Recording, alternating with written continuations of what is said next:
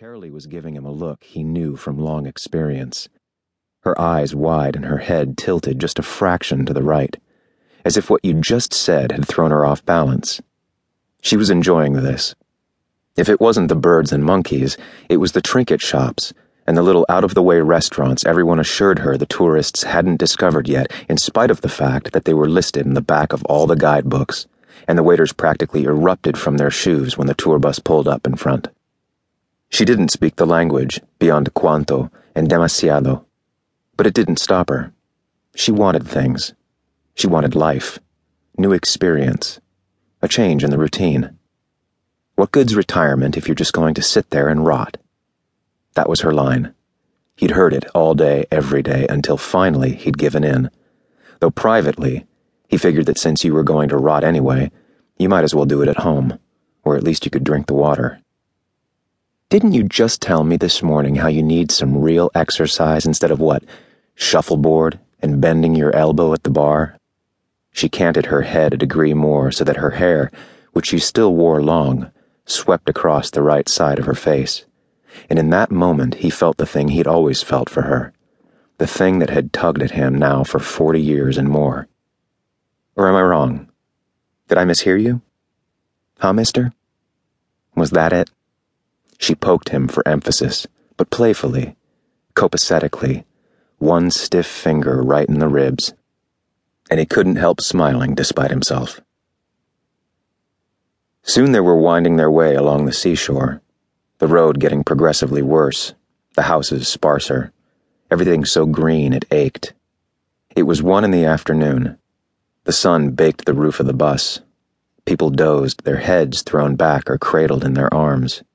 Though the windows were open, the air hardly seemed to move, as if it were another medium altogether, solid, heavy like sludge. Lunch had been at an authentic cafe, Ticos. That was what the locals were called, all around them, going through the motions of fork to mouth like anybody you'd seen anywhere.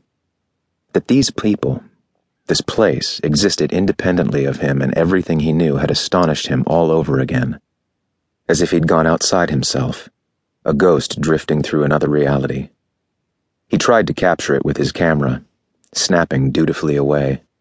But the photos themselves were ephemeral, images flashing by on a computer screen, attached to nothing, and no one would ever see them, he knew that. The waiter had brought plates of rice and beans, some sort of fried fish, and rum punch, thank God for that.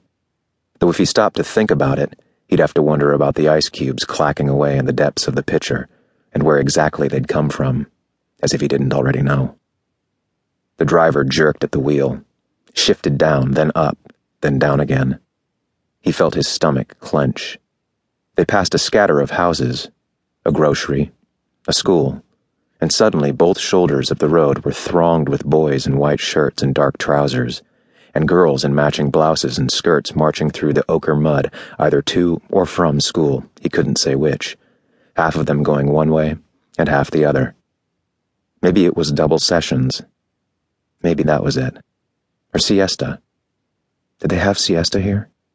Someone had told him education was compulsory for everybody in the country, grades 1 through 8, after which it fell off to practically nothing.